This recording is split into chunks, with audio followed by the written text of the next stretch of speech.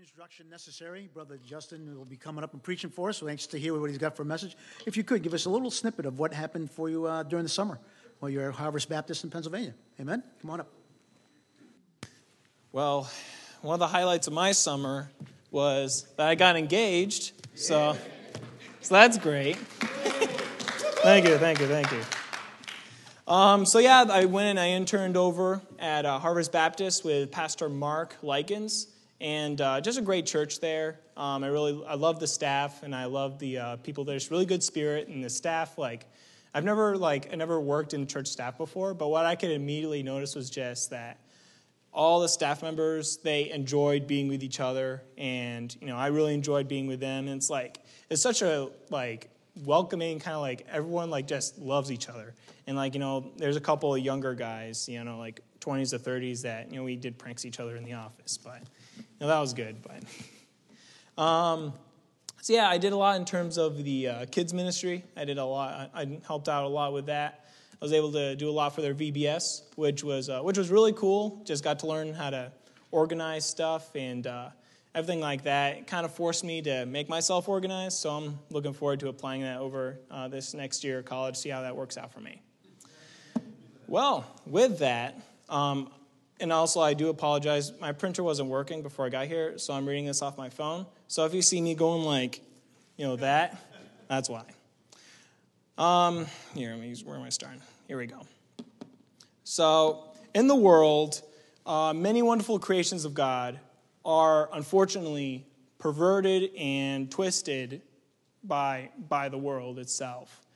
And, there could be many things that come to mind, but one that usually comes to mind a lot is the word love. And you think to yourself, what exactly does love mean? The world has their own definition. Basically, it's distorted into greased love and pride. Oh, I love only to do what I want to do. No one else can tell me what to do. I just can't live without having these certain things in my life. I love them too much.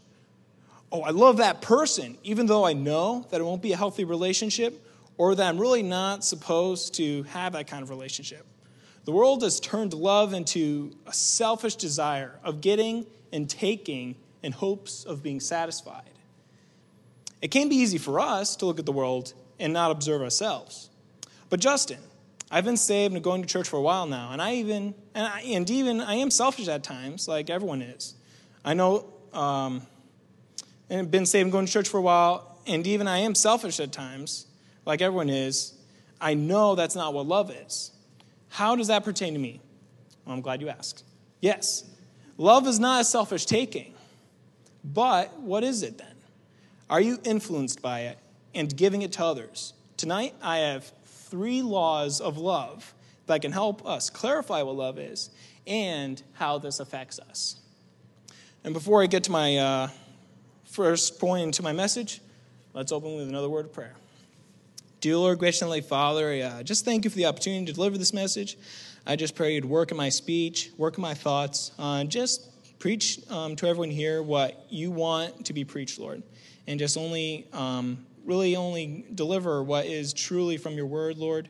And I just pray you just rest that upon me and just deliver clearly and effectively so these people can easily apply it to their lives. Lord, I love you. In your holy and precious name I pray. Amen. So, per introduction to my message, can we all turn to 1 Corinthians chapter 13? Maybe you guys are familiar with this chapter. It talks a lot about charity, which is another word used in the Bible for love.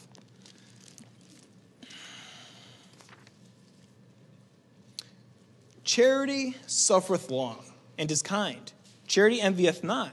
Charity vaunteth not itself, is not puffed up, doth not behave itself unseemly, seeketh not her own, is not easily provoked, thinketh no evil, rejoiceth not in iniquity, but rejoiceth in the truth, beareth all things, believeth all things, hopeth all things, endureth all things. So when we're talking about this, this word love, and I'm sure all of you love your spouses, right? Love your wife, love your husband, love your family. Who has done all of these things to their wife or husband today? Has anyone done all of these? Here, let me read them again. Charity suffereth long and is kind. Charity envieth not. Charity vaunteth not itself, is not puffed up, doth not behave itself unseemly, seeketh not her own, is not easily provoked, thinketh no evil, rejoiceth not in iniquity, but rejoiceth in the truth, beareth all things, believeth all things, hopeth all things, endureth all things. I can say to myself, I don't think I've satisfied much of all these criteria to anybody today. And if looking at myself, I don't think I can really satisfy all these criteria for charity, and even more, not even satisfy all of it. And would you be able to honestly promise to satisfy all these criteria to your spouse? Think about that for a second. All these things. Suffereth long. That's a big one. Is not puffed up. Seeketh not her own. Thinketh no evil. Those are some pretty intense, if that's what charity is, then I don't even think I'm really up to that. And I wouldn't look at this as a definition of charity. I would see this as fruit and evidence of charity. And if you have charity, you're gonna express these things.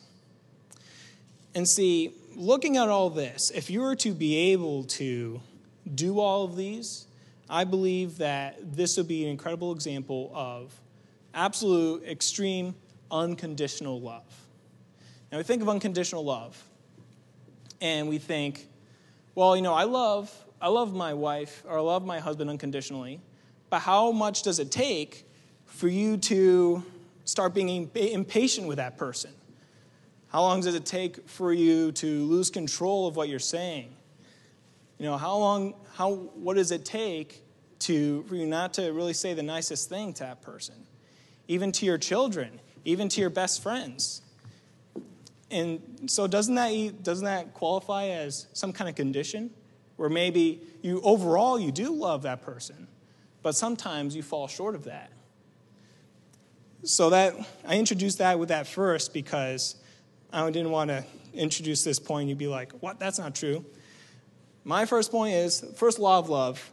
Love is unachievable. We cannot love in our own power, but it's only possible with him. Now we have all these looks of love, and what I'm talking about the love today, and I'm sure that there is, you absolutely love, a lot of people. I'm talking about God's love right now. If we can turn to 1 John chapter 4.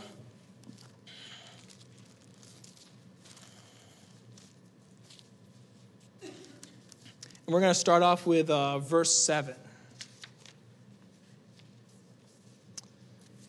Beloved, let us love one another, for love is of God.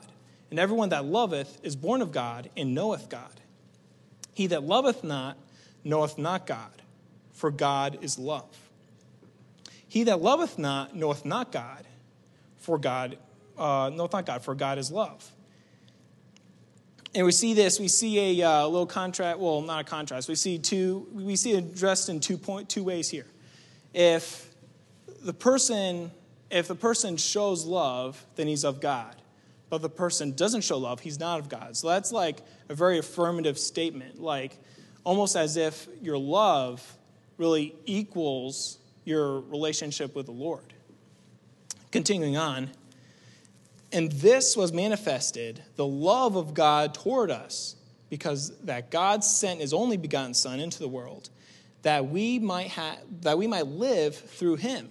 Herein is love, not that we loved God, but that he loved us, and sent his Son to be the propitiation of our sins. And the sacrifice of Jesus Christ, I believe, is an absolute incredible example of unconditional love. Absolutely no condition. And I love this set of verses here, Romans 5, 6 through 7. For when we were yet without strength, in due time Christ died for the ungodly. For scarcely for a righteous man will one die. Yet peradventure for a good man some would even dare to die. But God commendeth his love toward us, in that while we were yet sinners, Christ died for us. And if you think of this, And I'm not going to pretend I know what it's like to have a child or what it's like to have a wife. But God, and I believe a good illustration that God had, a great use for the illustration of Jesus Christ being God's son, is that his love for a son was greater, well, wasn't as good as God's love for us. And not to say that, God, that God didn't love Jesus Christ. I'm absolutely sure God loved Jesus Christ. And think about the trilogy, okay, or Trinity. Yeah, I can't put that together. But, God's love is a greater love than we can even love our own children. A greater love than we can love other people. Because God showed us that while we were a repulsive, a just sinners, and if you really grasp the context and grasp the idea of us being sinners, we are disobedient to God, and we do things that God doesn't want. And God is an absolutely holy and infinitely powerful God, and we're just so small compared to that. And we're gross. We're gross compared to God. And yet he was willing to, not only he gave his son, but he gave himself at the same time by Jesus Christ dying on the cross. That's unconditional. And that's what I see here by unconditional. See, we love our husbands, we love our wives, we love our children, but we don't actually act on the love all the time. But yet, Jesus died on the cross for us. He did that incredible act. And I love this thought too. This is incredible. I don't know if I said this one to you guys before, but we deserved the absolute worst, which is hell, eternal lake of fire. And God gave us the very best thing, gave us the opportunity to have the very best thing we could ever have, heaven. And yet, even when he's given us everything, when we deserve nothing, he still ministers to us here on earth. A lot of us can think, oh, well, I know I've done enough for this person, I think he's good now. That's not enough for God.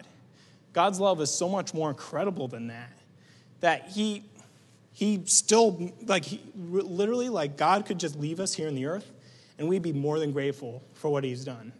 We really would, because he's given us the opportunity for heaven. But that's not what it's about. It's about God's love for us. Absolutely and incredibly unconditional. More than we could ever love anybody.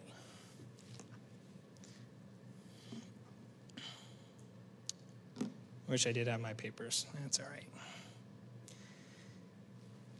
right. So continue on with this 1 John passage. See where I'm at. Verse 11. Beloved, if God so loved us, we ought also to love one another.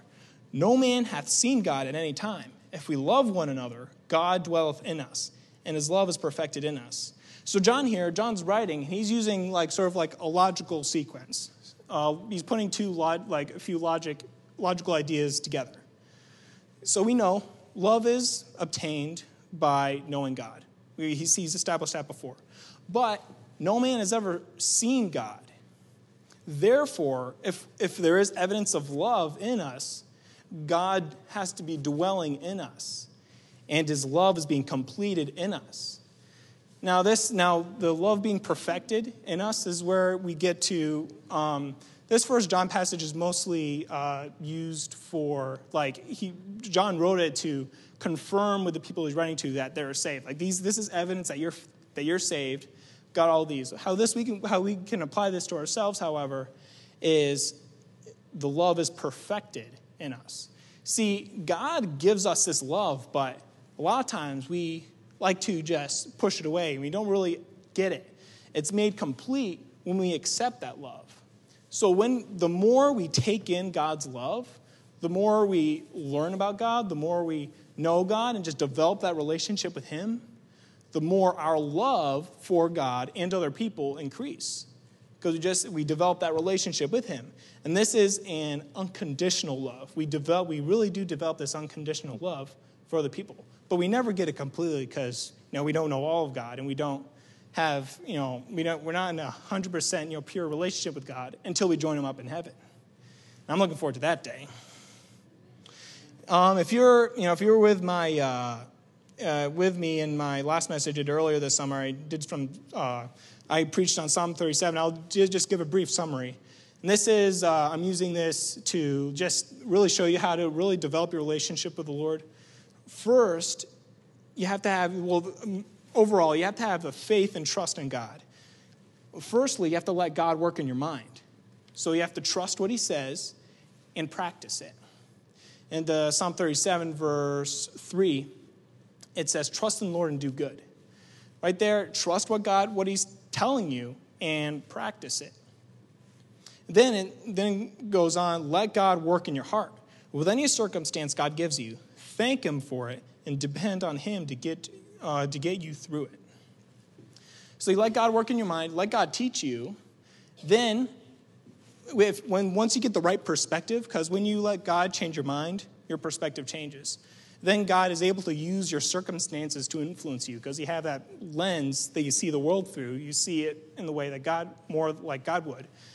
You take those circumstances and you depend on God to get you through them and thank them for it, whether it's good or bad.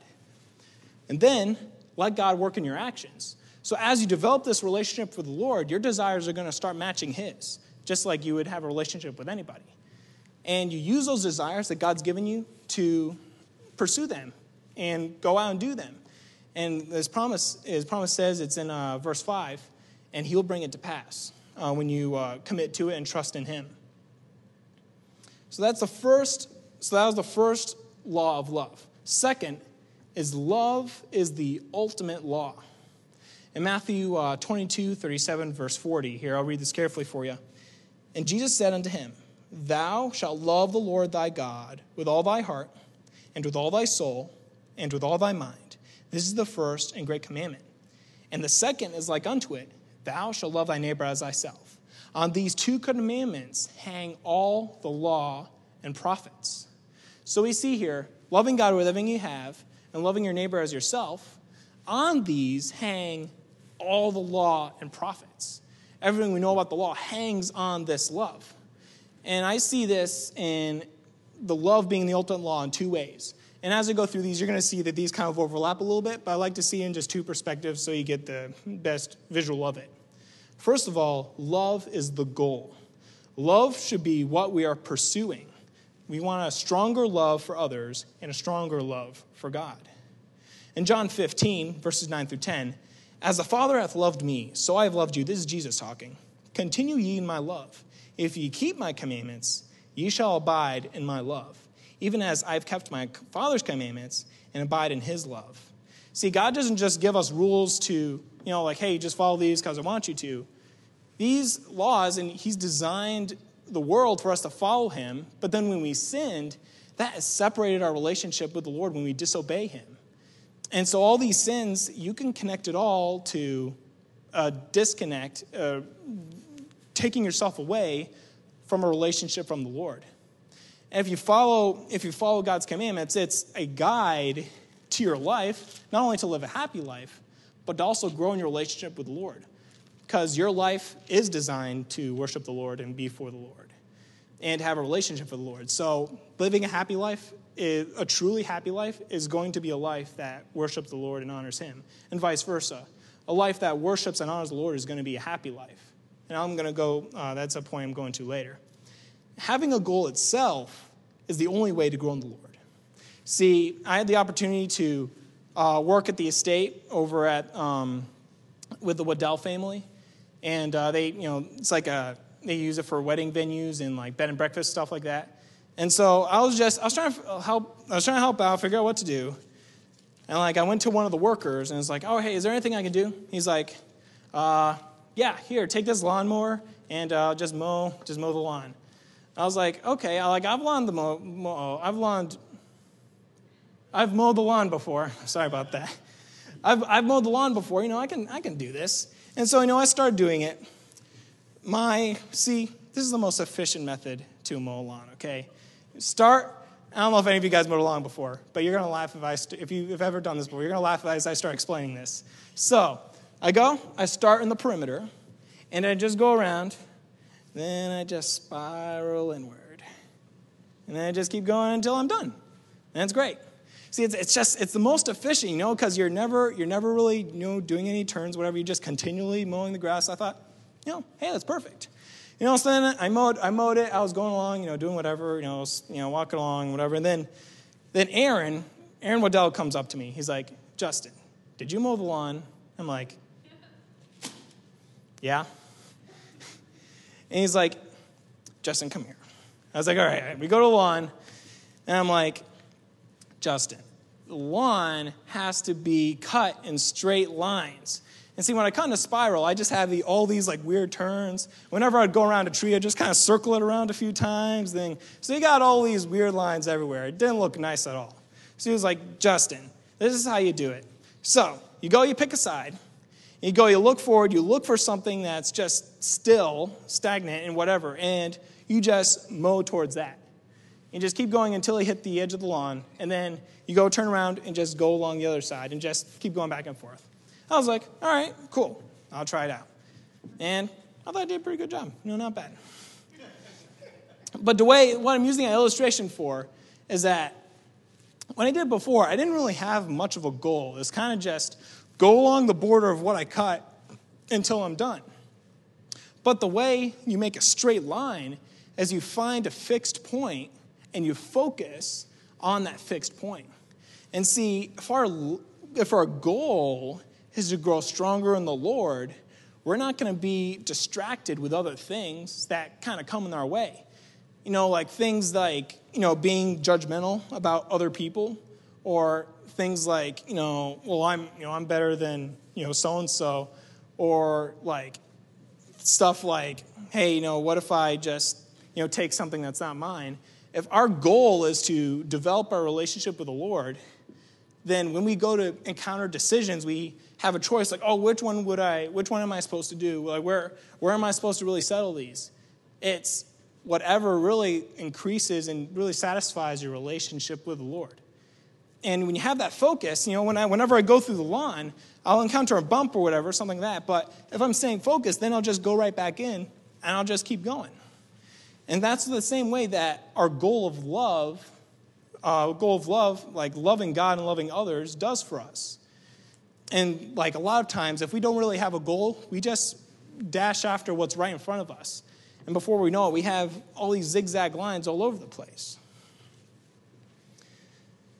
So this goal of love does not shun, but it seeks to fix when something is wrong.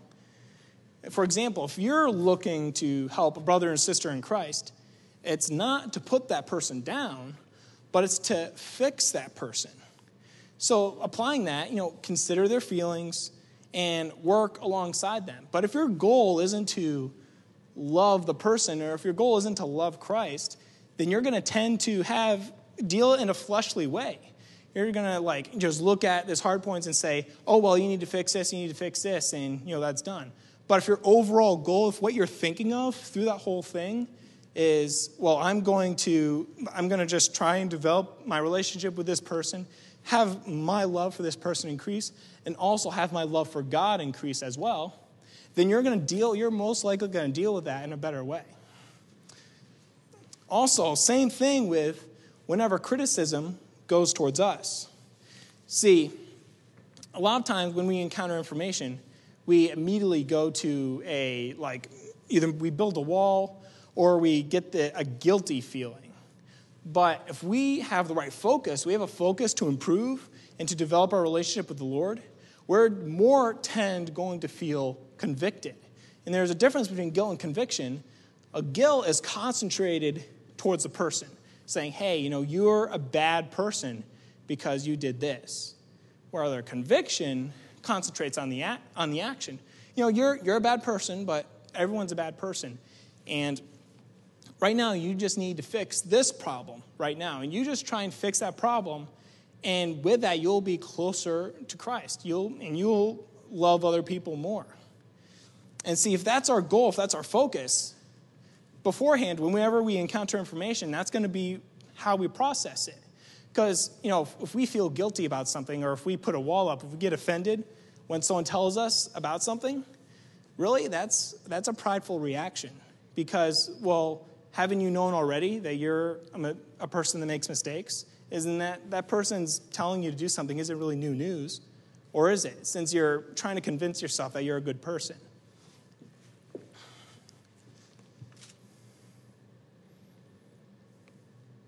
Secondly, so we have love as the goal, but also love is the motivation. We should be doing what we do because we love him and others. So this is difference here. We have our first love was the goal. We want to increase our love for the Lord and for others. But also, we are doing these things, we're doing this, we're obeying the law because we love God and that we love other people. We do it because we want to, and we've developed this love with other people, and so we're glad to do this. So we have a motivation to do it. We have a motivation to, because we love the person, but we're also pursuing to increase our love with that person or with God. We do because we love him and others. See, in Psalm 73, verse 28, but it is good for me to draw near to God. I've put my trust in the Lord God that I might declare all thy works. In Romans 13, 8 through 10, owe no man anything but to love one another. For he that loveth another hath fulfilled the law. For this, thou shalt not commit adultery, thou shalt not kill, thou shalt not steal, thou shalt not bear false witness, thou shalt not covet. And if there be any other commandment, it is briefly comprehended in this saying, namely, thou shalt love thy neighbor as thyself. Love worketh no ill to his neighbor. Therefore, love is the fulfilling of the law. So here, and sometimes people have an issue with, I gotta follow these laws, or else, I just gotta try and do my best I can as I follow all these laws. But remember, our focus, our goal is to increase our love for the Lord, become more holy, and to increase our love for other people. And out of that comes the fruit of following the law. And we're going to tend to do those things more. We should still be aware of the law, in case, for example, a leaky roof. Whenever you get a leaky roof, you're not necessarily going to patch up the roof first. You are going to put a bucket under it or something. That's just a temporary problem. And temporary problem, or a temporary solution, would be, just be conscious of the law. And when you feel like you don't want to do it, just do it anyway. That's your temporary solution. But really, your ultimate goal should be to love the Lord and to love other people and just develop your relationship with the Lord and become more like Christ. And that's when you're actually patching up the roof. And so you don't have to deal with putting the bucket, emptying out the bucket, whatever anymore. Let's turn to 1 Corinthians chapter 13 again, if we weren't there already. So my pages fell on my Bible. And this we'll start off with verse 1. Though I speak with the tongues of men and of angels, and have not charity, I am become as sounding brass, or a tinkling cymbal. And though I have the gift of prophecy, and understand all mysteries and all knowledge, and though I have all faith, so that I could remove mountains, and have not charity, I am nothing. And though I bestow all my goods to feed the poor, and though I give my body to be burned, and have not charity, it profiteth me nothing. See, you can do all these incredible things. You can move mountains just by your faith alone. You can have yourself burned. You can be willing to do that. But if you're not doing it out of love, really it's not, in God's eyes, it's not really that, it's not really that incredible. See, God doesn't need our service, right? He doesn't need what we do. He wants us to do them. And he's given us the great privilege to do things for him. And what he wants is to have that relationship with us and to grow that relationship with us. God cares about the motivation behind what you do, but the motivation will also affect your action depending on how big your motivation or goal is. And see, if we go back to the lawn mowing illustration, my goal, my motivation at that point, lawn mowing at the estate, was to get the grass mowed and to get it done. But if I have a bigger goal, my bigger goal is to make the lawn look nice. That's a bigger goal. If my goal is for the estate to look nice, that's an even bigger goal. See, for example, so I'm mowing the lawn, and if it's just to mow the grass, I'll just mow the grass, and as long as the lawn's mowed, it's good. But if my goal is to make the lawn look nice, I'm going to, do it in straight lines. I'm going to try and be careful about it. But if my goal is to make the estate look nice, if I'm mowing the lawn and if I see something on the ground, or if I see something next to the estate, I'll pick it up and I'll put it away or whatever. And if I see something, I'll do something about it. And see, the larger my goal is, the more ahead my goal is, really the more I'm going to be able to do for Christ. And really what the biggest goal you can have is to just get closer to the Lord and to love God with everything you have. Because, like it said, on above these laws hang all the law and prophets. All the law and prophets are connected to love the Lord with everything you have and love your neighbor as yourself. And so if your ultimate focus is that, not neglecting, what it all means, we have these laws, not neglecting those, but if your actual goal is to love the Lord and to love other people, then really you're gonna satisfy more the law that's in God's word. So we have the first two laws. Love is unachievable. Then love is the ultimate law. Thirdly, and lastly, love is unmatched for peace. In John 15, verses 10 through 11, if ye keep my commandments, ye shall abide in my love. And I've said this verse before, and even as I've kept my Father's commandments and abide in his love. These things have I spoken unto you, that my joy may remain in you, and that your joy may be full. So first we have one example for peace is peace and security. The only way to have confidence in your life is through Christ.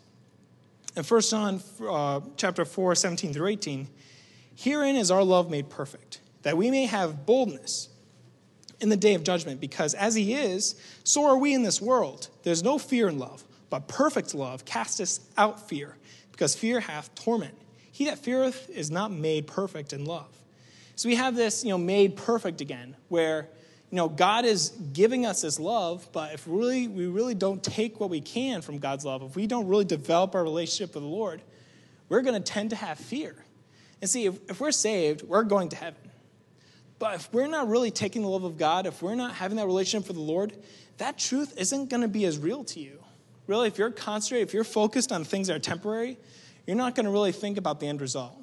You're going to tend to think about, what can I do to satisfy myself? What can I do to just get what I want?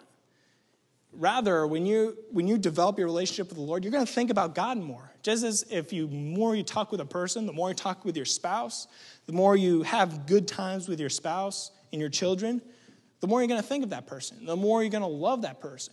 And the same is for Christ. The more you develop that relationship, the more you're going to think about Christ, and the more your perspective and more of what you do is going to be influenced by Christ when you develop your relationship with him.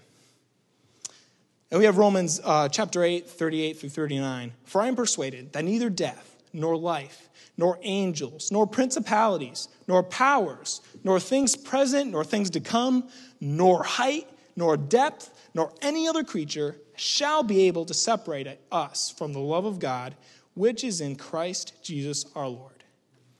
See, if that verse doesn't tickle something in you in your spiritual heart, you probably don't grasp the love of God enough. And of course, I don't either.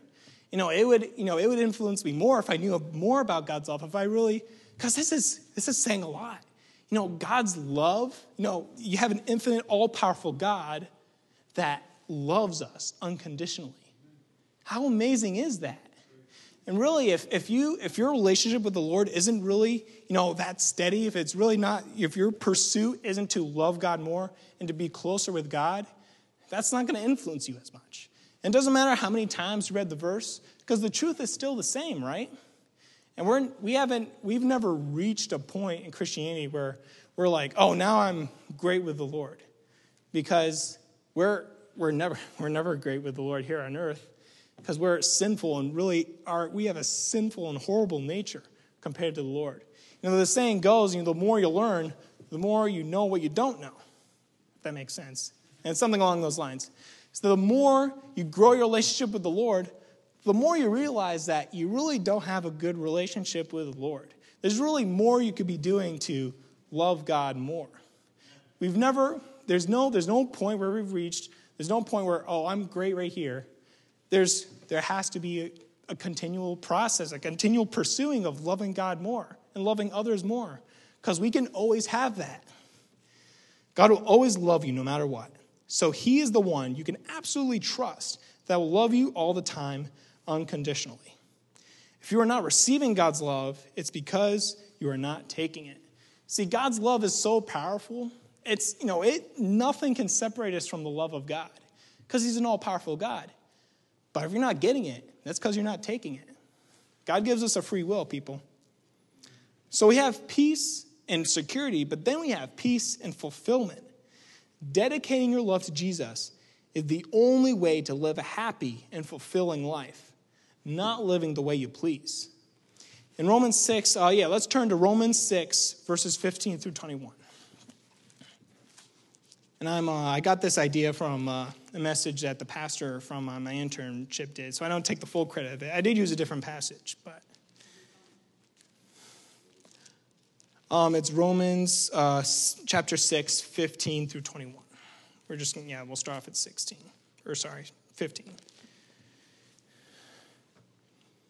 What then? Shall we sin because we are not under the law, but under grace? God forbid. Know ye not that to whom ye yield yourselves, servants to obey, his servants ye are to whom ye obey? So basically he's saying, if you're living for sin, you're a servant to sin. Whether of sin unto death, or of obedience unto righteousness. But God be thanked that ye were servants of sin, but ye who have obeyed from the heart that form of doctrine which was delivered you. So you guys used to be servants of sin. You guys used to be before you were saved, you really had nothing but to serve sin. You had no chance. But thankful to God that you can serve Christ. You have obedience unto righteousness. And from the doctrine that you learned, the gospel is doctrine. You're saved from the gospel. But you have obeyed from the heart that form of doctrine which was delivered you. Being then made free from sin, ye became the servants of righteousness. I speak after the manner of men because of the servants of because of the infirmity of your flesh. For as ye have yielded your members servants to uncleanness, and to iniquity unto iniquity, even so now yield your members servants of righteousness unto holiness. For when ye were servants of sin, ye were free from righteousness. And see, we're talking about this, being free and being a servant. A lot of people have the idea of, what freedom means is I do what I want. But that's actually not what freedom is. Freedom is not doing what you want to do. Freedom is doing what you're meant to do. Because really, logically, you'll never be what you believe is free from anything. You'll always have a motivation for something. You'll always be in control by something, some desire, some sinful nature, or Christ. See, being a servant of Christ is the way to be free from sin. You can't serve two masters, but you can't serve no masters either. You always have something that you're influenced by, whether it's yourself or maybe another person, which is, which is okay, but it's certainly not Christ. For when ye were servants of sin, you were free from righteousness. What fruit had ye then in those things, whereof you're now ashamed? For the end of those things is death. See, I had the privilege of, growing up in a Christian home. But, many of you who really didn't have that privilege and great opportunity, you guys perhaps have lived a pretty deep sinful lifestyle. And I'm sure you guys regret those. And thank the Lord that that's all under the blood, that you really don't have to account that anymore. But so many times we get caught up in the idea, I just want to do what I want to do now, though. Sure, I'm free. Sure, I'm free from the penalty of sin. But I just want to do what I want to do.